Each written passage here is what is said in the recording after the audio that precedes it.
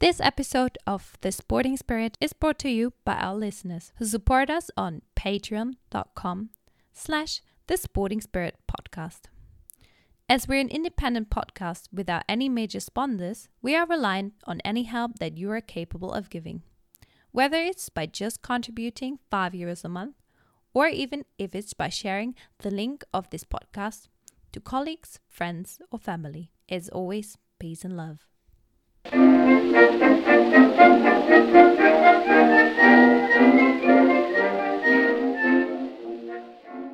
And a really warm welcome back to this week's episode of The Sporting Spirit. As usual, I'm joined by my co-host Carl from Sweden. And unlike previous weeks, I'm recording on quite a nice sunny afternoon here in Malaysia. Carl, how has your weekend been? Have you been up to much? First of all, I also say that I'm glad that we managed to find this time to do it so you don't have to be up all night recording. So I'm glad for that. But my weekend it's been all right. It's quite boring, you know. I feel like all the weekends just look the same. Now you basically just at home chilling. But yeah, I'm still staying positive though. So yeah, no, I think everyone has had the same problem, right? I think everyone has had to be quite creative with the way they spend their weekends over the last year almost now. How's your sporting weekend been, Carl? What have you got for us in terms of news? One thing I want to talk about, I want to focus on one particular soccer/football player that made his comeback this weekend. He's been out for the game for about a year for different reasons. And the player I'm talking about is Messi that made his debut with Fenerbahce. And it wasn't against anyone. It was against Galatasaray in the big rivalry game. He didn't have that much of an impact on the game, and Galatasaray won 1-0. But I still feel like it's I'm quite happy to see Özil back on the pitch where he belongs. He's still a great player, but as we will talk about, he's probably one of the most polarizing players out there as well, both on and off the pitch. Absolutely right. And I think we spoke about this before, like myself and Carl, about Mesut Ozil's off-field controversies, for lack of a better word. But I think his on-field persona is as controversial as his off-field, sort of life. So we're talking about a player who, from the beginning, was deemed as this perfect representation of an immigrant heritage player, assimilating really well into German society and being a huge part of the German national football team. Don't forget that he won the World Cup with them, right? Okay.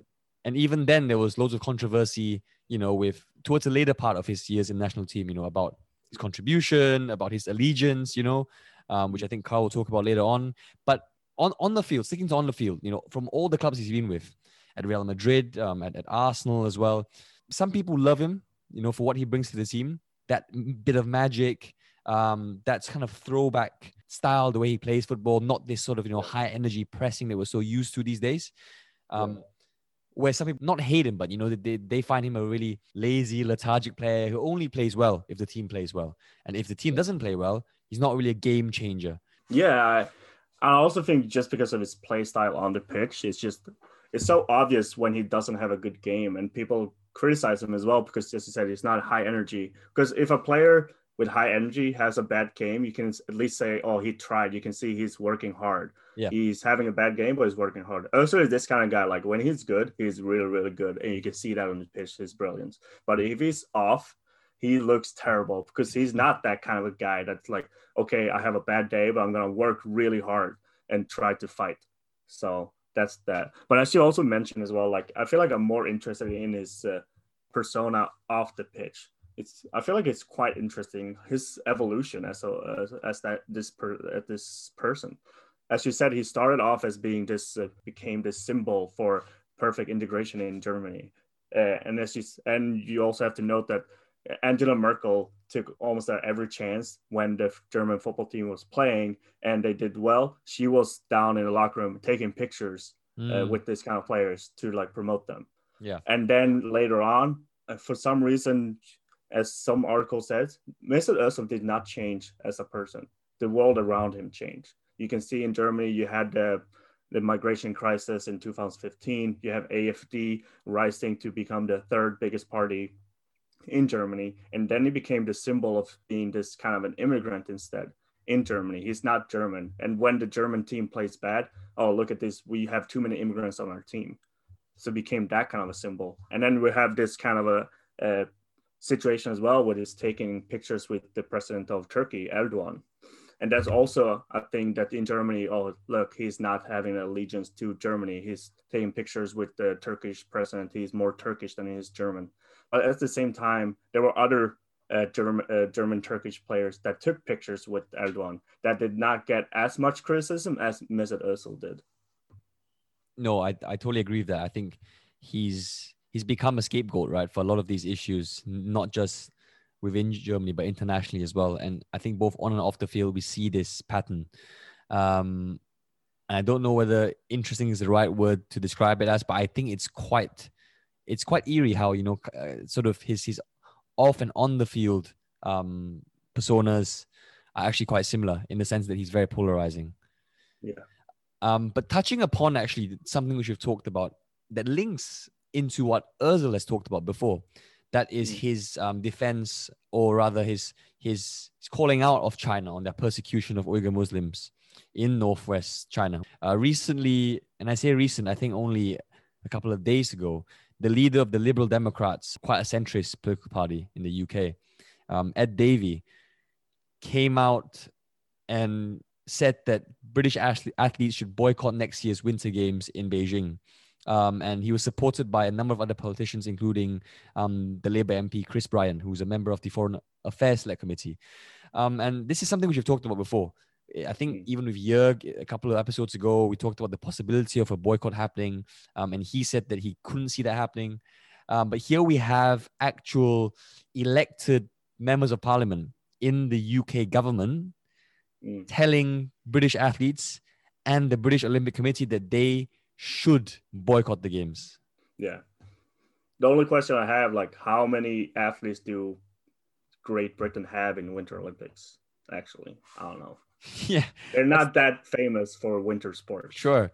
So I get your point. I think in that sense that it wouldn't be that much of boycott, right? Say if it was, for example, the Summer Games, if for example, it was Summer Games in Beijing next year and, the British Olympic team boycott the games, that would be a huge statement. But obviously, as you rightly mentioned, I'm not sure how many athletes are sending to Beijing. But even if they bring in a really small contingent of players, if those players were to boycott the games, it would be a huge statement. Yeah, I agree that would be a great statement. And it kind of goes into what Ursula as well was saying, as you said, like it's a bigger loss as well to protest China than to like protest other countries or to boycott. For example, now when we talk about the World Championship for ice hockey in Belarus, to boycott Belarus, you don't lose that much money of boycotting Belarus, but to boycott China, that's a bigger financial loss there. So that's also why you can talk about Mesut Özil here, because when he talked about the Uyghur issue and the support for the Uyghurs, Arsenal did not support Özil. They almost like pushed him away to like distance themselves from Özil in his statement, just because they were so afraid of retaliation from China. Other issues, for like example, Hector Bellerin, a player for Arsenal, when he spoke out about Boris Johnson and all of that, they supported him.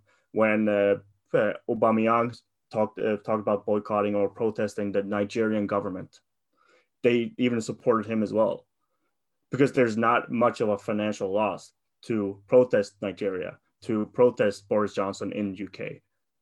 But to go out and protest and boycott China? Absolutely right. I think these are all the issues that we've covered previously. We've talked about the financial repercussions that essentially deter actions by the so-called leading actors in sports. It'll be interesting to see how it plays out with regards to the Winter Games in China next year, and to see if any of these proposed boycotts actually go through. I highly doubt so. But yeah, we'll have to wait and see. Yeah, we'll wait and see. But I also hope that Özil keeps on playing for some more years at least, and he stays out of trouble. Definitely, yeah. I think we're all quite big fans of Özil on this podcast, and a thriving Özil is only good for football lovers. To move away from Mesut Özil, who we could talk about for hours and hours on this show, we've got a really interesting guest today. who is the general secretary of an organization called EU Athletes. I don't want to give away too much of what she does and what her organizational does. So without much further ado, let's get to it.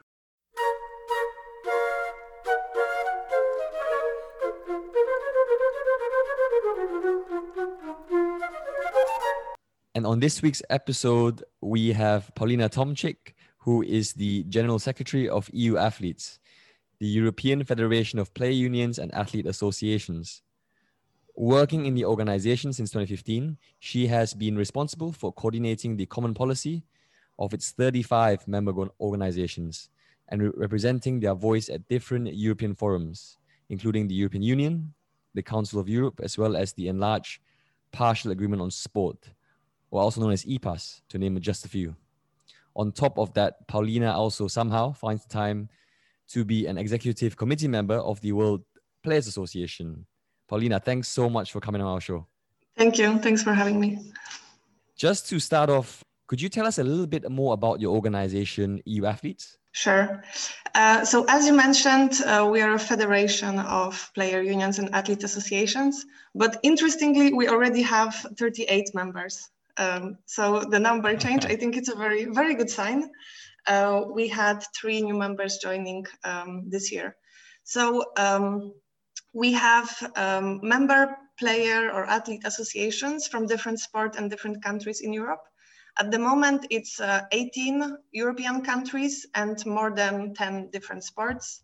I think traditionally it would be team sports, professional team sports that would be most unionized. So we have cricket, rugby, football, futsal, volleyball, ice hockey, and so on and so on. But we also see this tendency now to have athletes association in individual sport, in Olympic sports.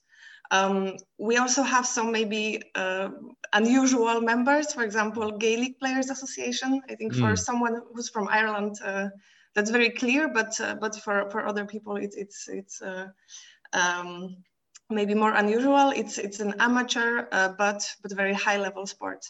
And I think what is interesting is that this very different mix of organizations come together, and they actually find common goals and common causes to work on. So our role is to represent those athletes who are members of different player unions and athlete association, to make sure that their voice is heard at the European level, to form collective policies on behalf of the members. And of course, that can be time consuming sometimes when you're trying to make sure that everyone is on the same page. And big part of our work is also running different kind of projects that allow members to learn from each other, to exchange good practices, and enhance their capacity. So in the end, they are able to better support the athletes that they represent. Sure. Thanks so much for that. And I want to go deeper into some of the stuff that you talked about, particularly about your role as EU Athletes in representing your member organizations. But just before I go into that, what is your role as the General Secretary of EU Athletes? Let's say your day-to-day work and the tasks that you're in charge of. That's a good. I mean, now under the pandemic times, so it's easier to talk about typical day because every day is more or less the same. But I would say before the pandemic, I would hardly have a typical day. Because the tasks are really broad, I would say, and the landscape is sometimes changing quite quickly, and we also have to react to that. But generally, my role as the General Secretary is the overall management of the organization. So, setting priorities, work plan, working on finances and administration, and so on. Just making sure that the association function in a proper way. I also, depending of course on the meeting, but I do this representation part of representing the association at the European Union and at the Council of Europe. I have been based in Brussels since 2015, working full-time for EU Athletes. So of course, considering how many things are happening in Brussels related to sports, I think this is really important. I'm also the manager for EU-funded project that we coordinate with EU athletes, and they can really touch upon very different topics from dual career, education, match fixing, gender equality, and so on and so on. I think that's more or less it. But I think big part of work is really coordinating the voices of members, monitoring what is happening with them, monitoring what their priorities are, because our goal is really to bring the voice of members of the athletes themselves at the European level. So this is kind of happening by layers. So we have our national associations who are in very close contact with athletes themselves. And then we, by being in regular contact and hearing their feedback and hearing about situation in different sports and countries, are able to really, be close to the situation and know what the issues are. Yeah, and I think you already touched upon a few things that I was going to ask you. But just to go back a bit, maybe. So we know that the role of trade unions in Europe can be traced back to medieval guilds, even, and unionism in its modern day form can be traced back to the early 19th century. So it's a very established thing in Europe. Player associations are widely regarded as sport trade unions in terms of the work they do to enhance and protect the welfare of the athletes that they represent. Now, as you mentioned, as the federation of, I may term it, sport trade unions, why is it important that athletes in Europe are represented? Well, I think just as a very, very basic right for every person to be represented in the matters that affect you. So that really goes to the core of this question. Absolutely. And so a lot of player unions, athletes associations, sports trade unions. I think we can use those terms kind of. Yeah, they're not exactly the same, but we use it interchangeably, I think. Yeah. So a lot of those bodies actually have been created because athletes have been disappointed in the way that they haven't been involved in the governance of their sport, and they felt that their rights were not respected.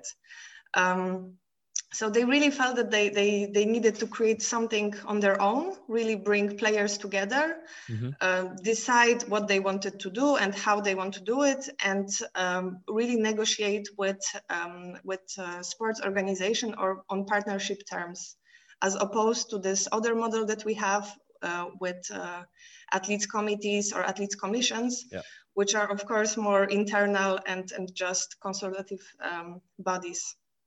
So I think really just giving or rather respecting this right that the player have to organize, to collectively bargain, to create an association.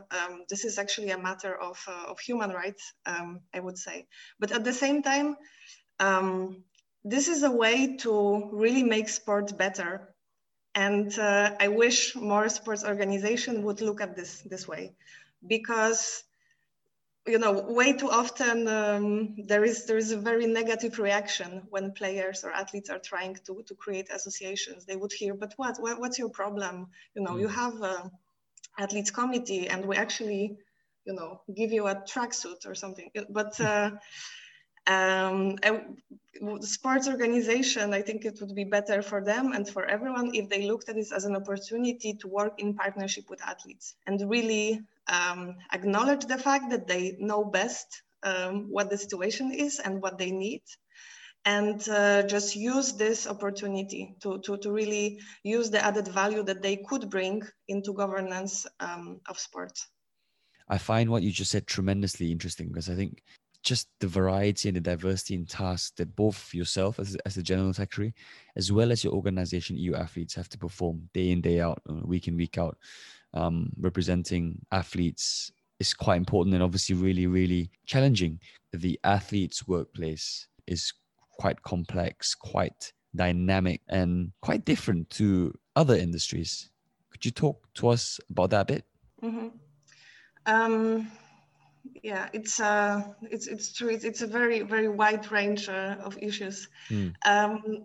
There would be definitely some areas where the national player associations would work more closely with the athletes themselves, and then EU athletes again would serve as a platform to exchange best practices and let's say as a megaphone at the European level for this voice. But for sure, athletes representation, it's a very basic first thing that we are working on, really advocating on what I was talking about before, the importance of this independent athletes representation and importance of respecting that rights of athletes. The rights at work and the working conditions, labor rights, this is a second extremely important point. I think it's yeah, if you say it's complicated, complex situation that players are working on. I think still sometimes looking at the fact that a lot of professional players are actually playing without contracts, or how many of them don't have labor contracts, they don't have proper insurance, and all those issues that we're still seeing in Europe in the 21st century. It's frankly unacceptable. But that would be national unions who are working on this really directly, for example, bringing clubs to court, so they have to pay debts to players, to athletes.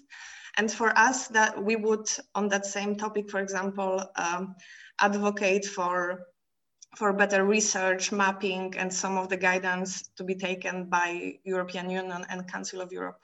So I think the problem is also we don't even exactly know sometimes the size of the abuse of athletes' rights in sport. We hear a lot of stories. I think that that paints quite a sad picture. With the COVID-19, yeah, I think it really has brought to light a lot of those issues. Really, some players who didn't have a proper contract or had no contract at all, they would really find themselves in the extremely difficult situation and without the possibility to access some income support schemes. And I think, well, this crisis should really be looked at as an opportunity to repair those issues. But so this is something that we are trying to push for as well. So we'll see how it goes. I think besides that, it's a bit related also to the main topics of the European Union. So of course, we are present in those as well. So for example, integrity, fight against match fixing. We have been running quite a pioneer program, I would say, already since 2010 on prevention of match fixing, anti-doping, dual career, good governance.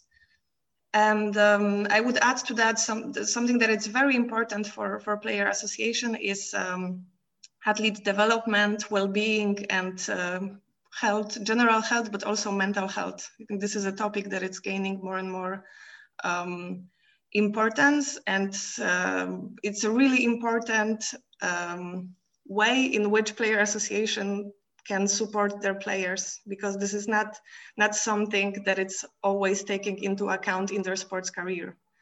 Areas such as actual mental well-being, for example, and their personal development, not only as a player but also as a person outside the pitch. Yeah, no, you've covered so many different issues that EU athletes cover, and as you mentioned, it's an ever-changing thing. It's dynamic, it's complex, particularly in this period of time. But I think something which is, I won't say more important than the others, but something which is central to the work that you guys do is protecting the rights of athletes as workers, right? And I just want to bring something up quickly. A common position paper which you guys published in 2018, and the paper stated, quote, "Amateurism must not be forced upon sports people against their will, especially if they're involved in an economic activity. Such athletes are excluded from social security provisions, employment protection, including basic labor contracts, and collectively bargained regulations." In addition, the paper also stated that all athletes, especially young players, have the right to be paid the national minimum wage for the hours that they work. End quote. And this is something which we've talked about quite a bit on this show. What is, as you mentioned, the role of EU athletes in championing the employment rights of sportsmen and women all across Europe? Yeah, I think it's the issue that really is behind that fragment that you quoted. I think it's this rhetoric that we're still hearing, that athletes are actually, they're not workers, they're not professionals. Even if we are talking about someone who is actually going to the Olympics, training twice a day, really, try to tell them they're not professional.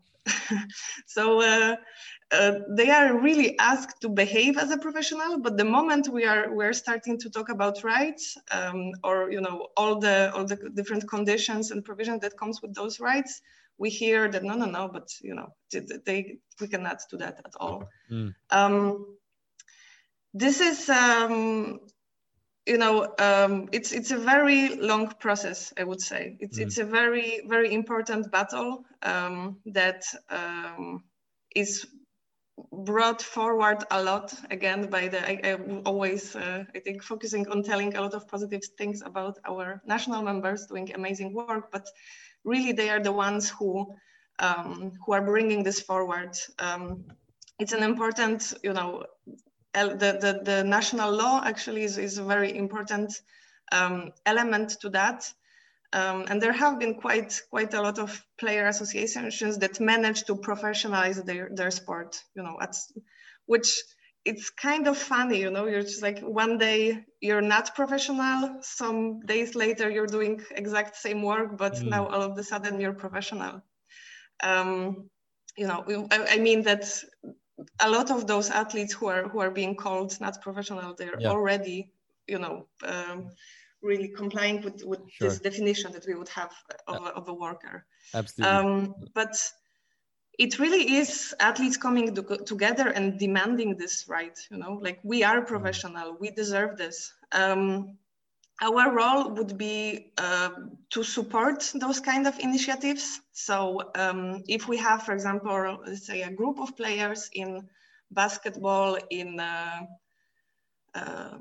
don't know, Lithuania, who, I'm, inventing this, but let's say they contact us and they say, hey, we're just learning about your website. We would like to fight for our rights, create an association. Can you help us? So since we already have very well established association, either in that same country or in that same sport, we are able to put them in contact with our network, and also with, from our experience, to serve them with advice, with support, and really explain the process, as well as, just give them the support of the staple of approval of an European association in their fight. When it comes to EU athletes, for us to really get involved into something specific, it has to be for a case that has implications for athletes in Europe in general, or would be a very, very important precedent. So, for example, we had very recently the judgment of the General Court in ISU case. Probably familiar with this called so-called the new Bosman.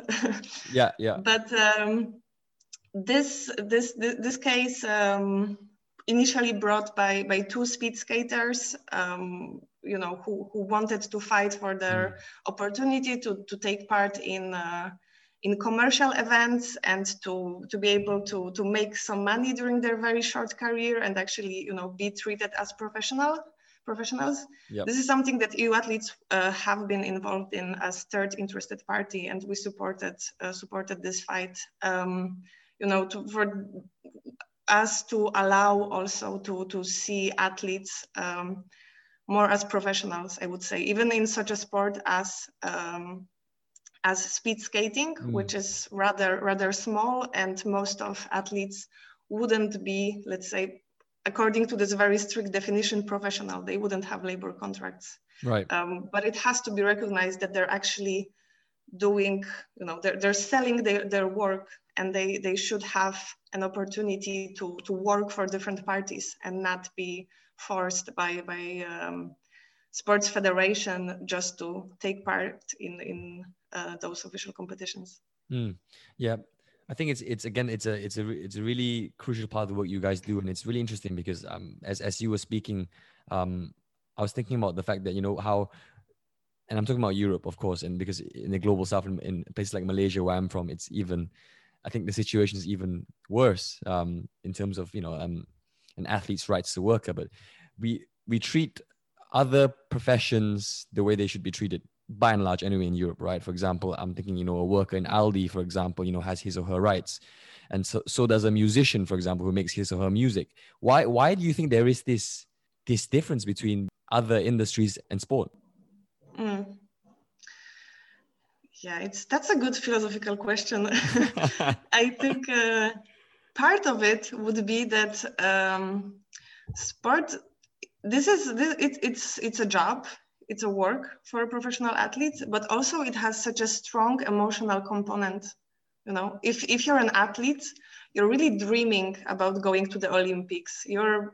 And at some point you're living your dream, or you have next goals, and just there is this whole motivation around that. I think that makes it maybe easier to kind of get athletes to agree on things that shouldn't be agreed upon. What do? Do you want to be a troublemaker and get kicked out of the squad and be replaced by someone else? Unless you're totally the top star, there will always be someone to replace you, right? Yeah. So there is this situation is very difficult, and it's just this really huge imbalance of power, I think, between sports organizations and athletes that allows that. And I mean, it's this. I think this, sport is a business in the end. Of course, there is grassroots sports. There is sports, that we all do if we're motivated enough to go for a jog in the park and so on. But it is a business, and it generates very big revenues. But a lot of sports organizations keep on trying to just paint themselves as those NGOs that shouldn't be kept to the same standards as big corporations. We see that also with, with some of the cases at the European Commission, as the ISU case that I mentioned. I think, of course, the response from the side of the Olympic movement also was, well, because of specificity of sport, we should be able to do this, and we shouldn't be put under the same rules as corporations. So I think it's, this philosophy, let's say, of trying to be painted as somehow different, and therefore not obliged to comply with the same rules. And the fact that sport is the dream for a lot. Yeah, those are really good points. And I totally agree with you. It's almost seen, I think people almost see being a sportsman or woman as a privilege, right? That as you said, there is an emotional connection. There is this, people always throw around words like passion, and somehow, you shouldn't monetize that. On one hand, I think athletes, like, you're lucky you're even playing, or you're lucky you even got this or this. I think it's kind of hurt quite often. And exactly. I think the fact also how much athletes sacrifice also financially for their sports careers is romanticized too much, I would say. Like, there's an athlete who would say, well, I crowdfunded, I had another job, I did this just to have a chance to go to the Olympics. It shouldn't be like this. No. I used to do judo, not at a very high level, so I didn't even get to dreaming about the Olympics, but I still have friends who are in the national team, and I hear those stories from them. Now I think knowing more about athletes' rights, it's really, it enrages me a bit. Absolutely. And carrying on in the same vein, I want to talk about EU athletes' role in terms of being actually heard by, you know, the policymakers, decision makers in Brussels? Because obviously we know that since the Treaty of Lisbon, the EU has in inverted commas, soft competence for issues within the sporting realm, right? What has EU athletes been doing actually to be heard by these policymakers?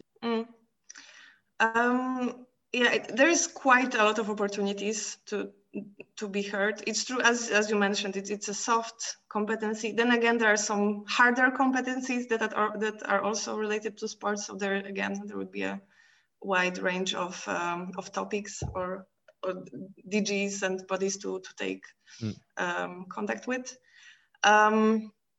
We have been present in expert groups, different bodies, consultations, working group at the EU level since 2012. So it really allows us to have this consistent, presence, consistent voice. Yep. And I think, it's not an easy job to really change the system, I would say. So that's obviously, it doesn't happen overnight. But I have noticed already, since I'm with the organization for 6 years now, almost. So when I started, rarely we would talk about athletes' rights in a meeting. You know, if just the fact of raising my hand and say, hey, but you forgot about athletes' perspective here, and I would add that and that. That would be rather single voice, and that's really changed. I think the topic of athletes' rights, athletes' representation, have gained so much space now at the European level. It has been discussed at various events, and I'm quite happy that now with the next EU work plan for sport, we actually have the topic of athletes' right. I don't want to misspoke now what's the exact title of that, but athletes' right, and including also economic rights. Yeah. So that's obviously something that it's very important. And similarly at the Council of Europe in Strasbourg, we are a consultative committee member of EPAS, and we are involved also in anti-doping work with the work of group of the monitoring of the Council of Europe Convention. There have been some very interesting work that we have been involved in, specifically in anti-doping, for example, on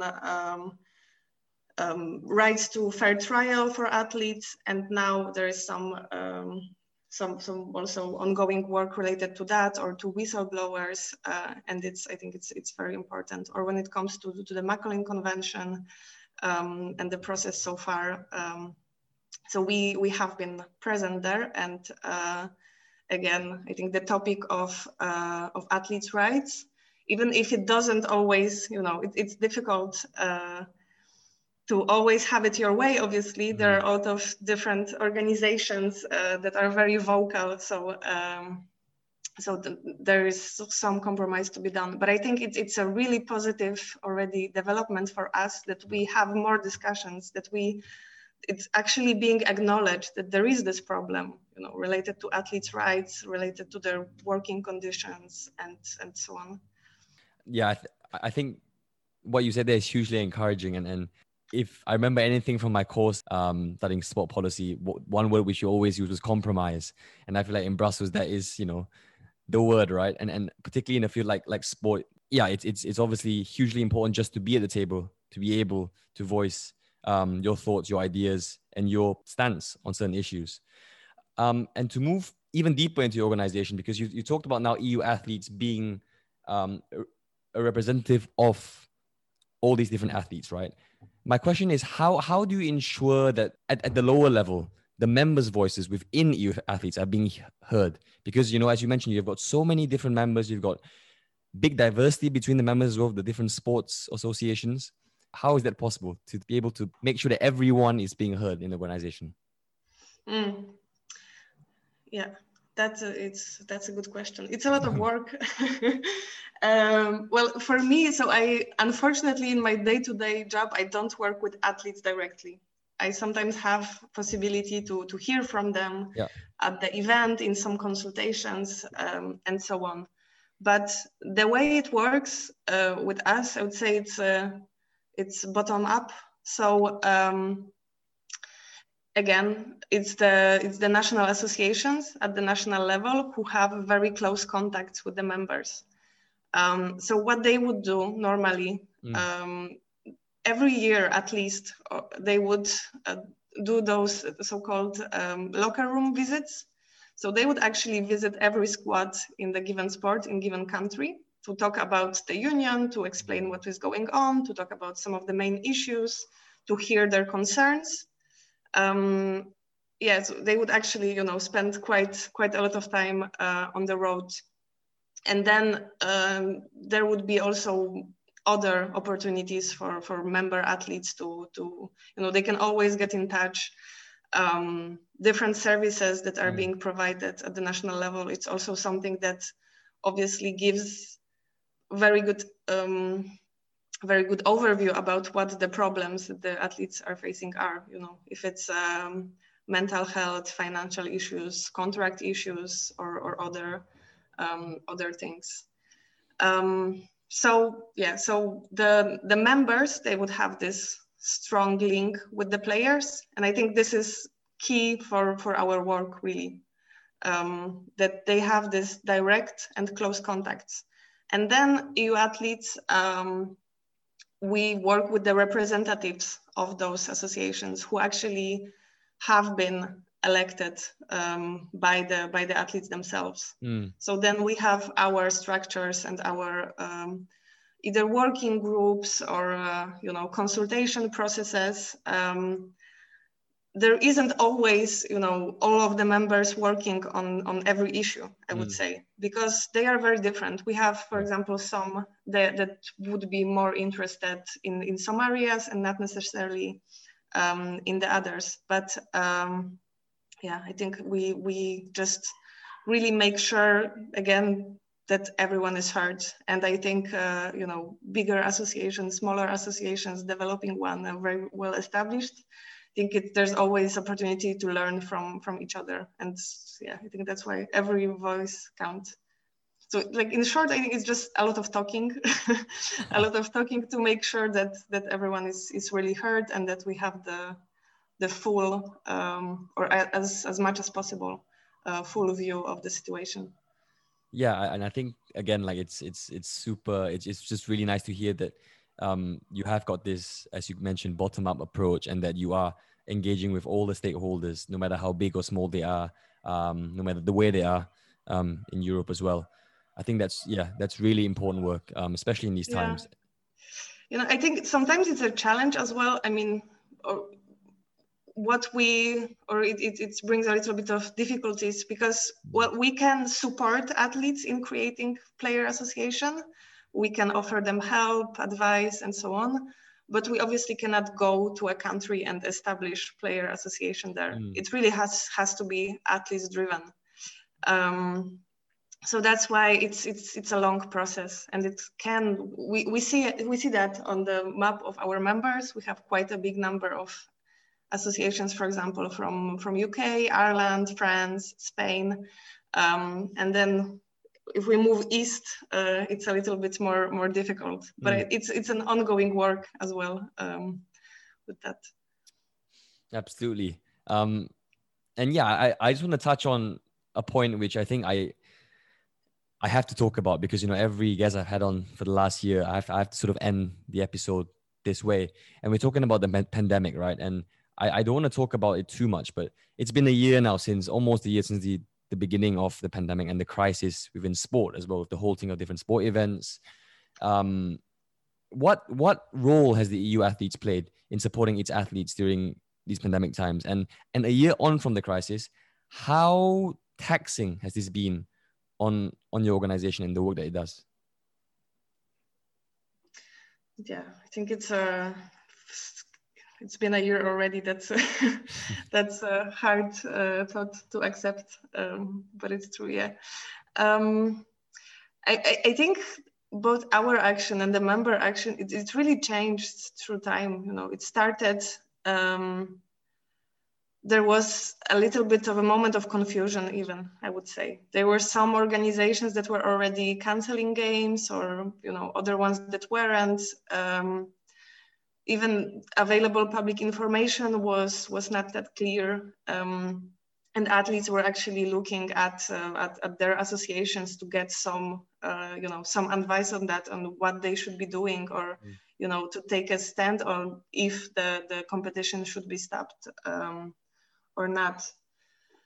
I think when we entered then the first lockdown, really big issue was on how to deal with this situation and really make sure that the athletes association are involved and that their voices is heard. I think unfortunately, as I mentioned before, we had some cases where, and actually that in a research that we did, we learned that almost half of our player association have had cases of contracts being terminated or modified unlawfully, without the consent of athletes because of the pandemic. So that was a big issue. So, the approach that we wanted to have, and I think a lot of sports did in the end, and that's positive, is to really work in partnership. So, sit down with the player unions, talk about what approach should be taken. In many cases, players accepted either pay cuts or postpone payment of their salaries. But of course, it's a completely different issue if this is something that is just being imposed on them, or if it's clubs that it's kind of trying to benefit from this situation to make some additional money. I think that it's a lot more complicated. And for player association, it has really been a busy period. It was over 90% of our player association who said that the demand for service, so demand for support from association on the side of athletes, increased during the pandemic. I think that's quite obvious, right? It's there are a lot of issues, especially related to legal issues or financial support, information or things like that. So yeah, we saw that players were really going towards association for support, and we actually saw quite a lot of increase in a membership for over a half of our members. So again, I think that pointed to that.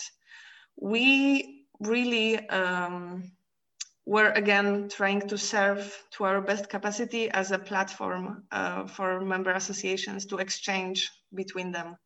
And especially since there was a very new situation, there was a need for this communication between players, So for example, you're just asking like, so how much are they testing you in your league?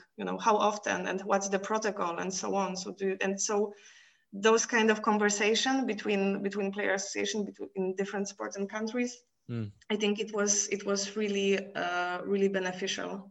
And then we were, and we still are, advocating on those points, coming from the research at the European level. On this pandemic, it's obviously a global pandemic, so we're also a member of World Player Associations, which is it's just global body that represent player associations from different countries in Europe. So besides us, that also includes FIFPro, American unions, some player associations from Australia, from Japan. And with them, they have been leading quite a lot of good work really related to this, to learning from each other, exchanging best practices, and so on. It's a bit different perspective, of course, in the bubble environment that they had in US, for example. But again, this is something that even the smallest association can learn from, I think. from what you said, I feel like if there's one good thing that's come out of this period in time, but if you can even call it a good thing, is the fact that obviously the inequalities between big and small sport organizations, the power dynamics between players and their bosses, who pay their wages or don't pay their wages rather, has been highlighted. Do you think this will be a legacy for sport, particularly in Europe, in terms of athletes, I guess, being more brave to sort of voice out their opinion and make sure that they are in that decision-making process? Yeah, I hope so. I think there is the movement of player association, and the voices of athletes really are growing stronger. And I think that's an ongoing trend for some time now. And obviously, really just the fact that players are coming together and deciding, they want to decide on their own fate. They want to, just take it into their hands.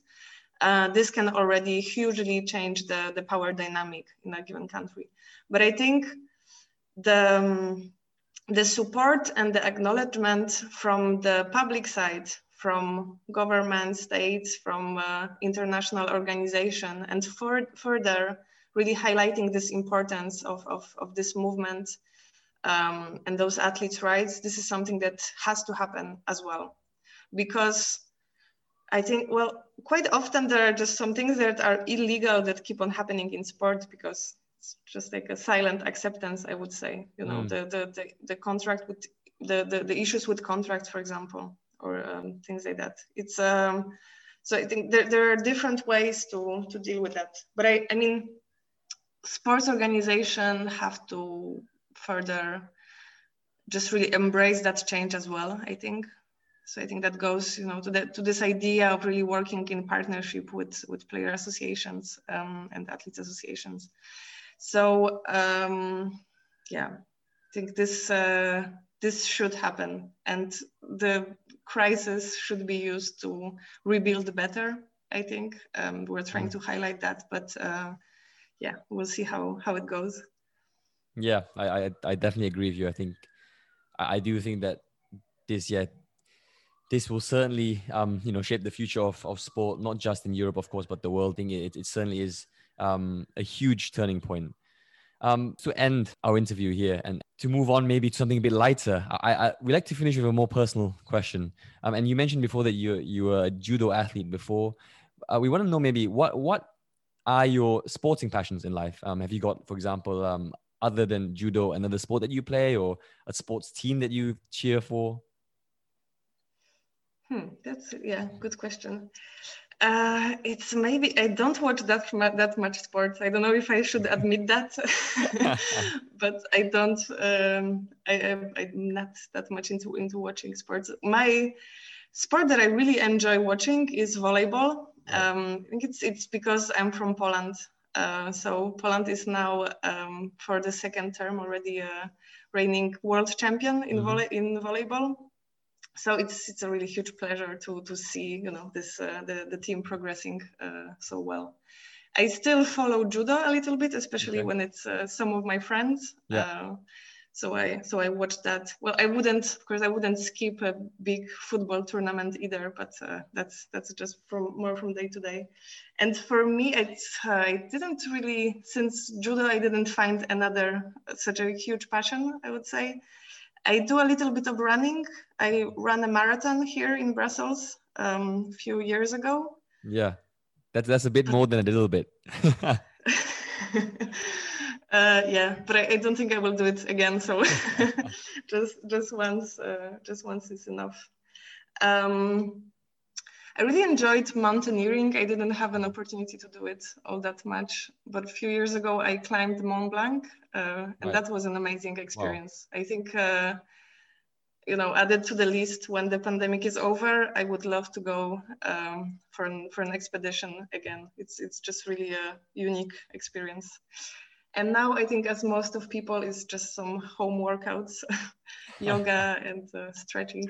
Yeah, right. Yeah, tell me about it. Paulina, thank you so much for your time this week. And we wish you all the best for the really important and I feel really impactful work that you're doing in Brussels with EU athletes. Thank you very much.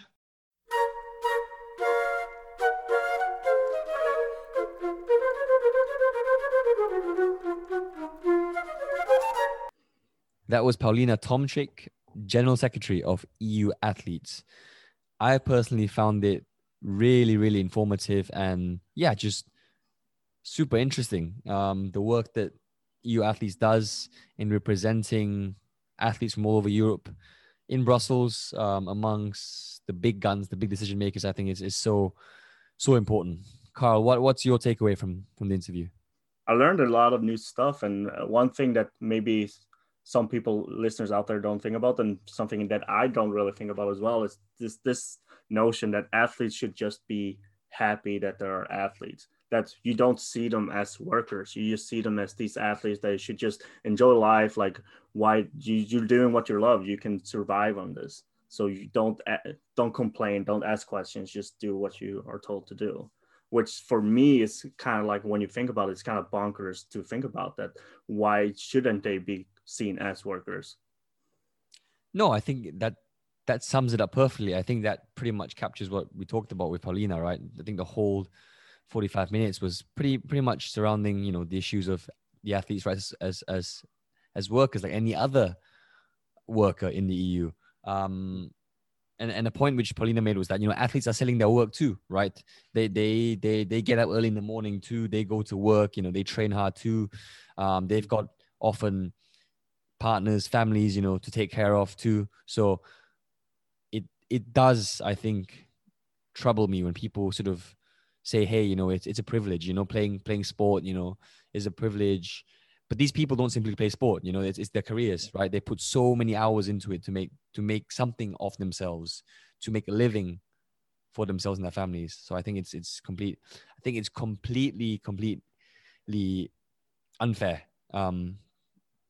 Exactly. And as well, that they need to have a voice on the market they are working in, because in any other fields, there it's almost like it's not even a question that the workers in this kind of, like, if you talk about like doctors, or you talk about lawyers, or even if you talk about factory workers, like, it's almost like obvious that they should have a voice in the market they are working in. But when it comes to athletes, it has not been that obvious. And I have to say that Europe is quite behind how it is in the US, where they have a lot stronger players unions in each league. Sure. It brings me back to our conversation with Dr. Till Lechel, right? We talked about the differences between, obviously, European player trade unions, as we call them, compared to the US ones, which were a lot more well developed. Collective bargaining agreements have been part and parcel of professional US sport for a long, long time. And without them, I don't think the franchise model would even work or exist. So I think there's certainly a lot to learn from the US. Also, I think the pandemic situation has certainly, I would say, accelerated the process. Perhaps it's as Paulina said, it's made players and athletes stand up and fight for their rights, and leave nothing to chance, because they realize now that if they don't fight for what they need and what they want in terms of their rights, then no one else is going to do it for them. Yeah, I think that's an interesting part as well. So, because maybe even as now as well, like, athletes are getting more and more aware about their own rights and what they can ask for as well. And they have a lot higher standards of who they are, like what they should have and should receive as the workers they are, as these sports men and sports women. And I think EU athletes, what they're doing, it's a very important job they are doing as well, to be this voice for the athletes on the EU level. Yeah, no, totally. I think the interesting thing as well is that I think, apart from in Brussels or in the sports bubble in Europe, not many people know of EU athletes and the work that they do. I think particularly, in places like Southeast Asia, where I'm from, there's a lack of these sort of organizations that protect sport men and women, in terms of their employment rights, benefit rights. And it certainly needs to be developed. And I think EU athletes can be a really good template for other organizations to follow suit.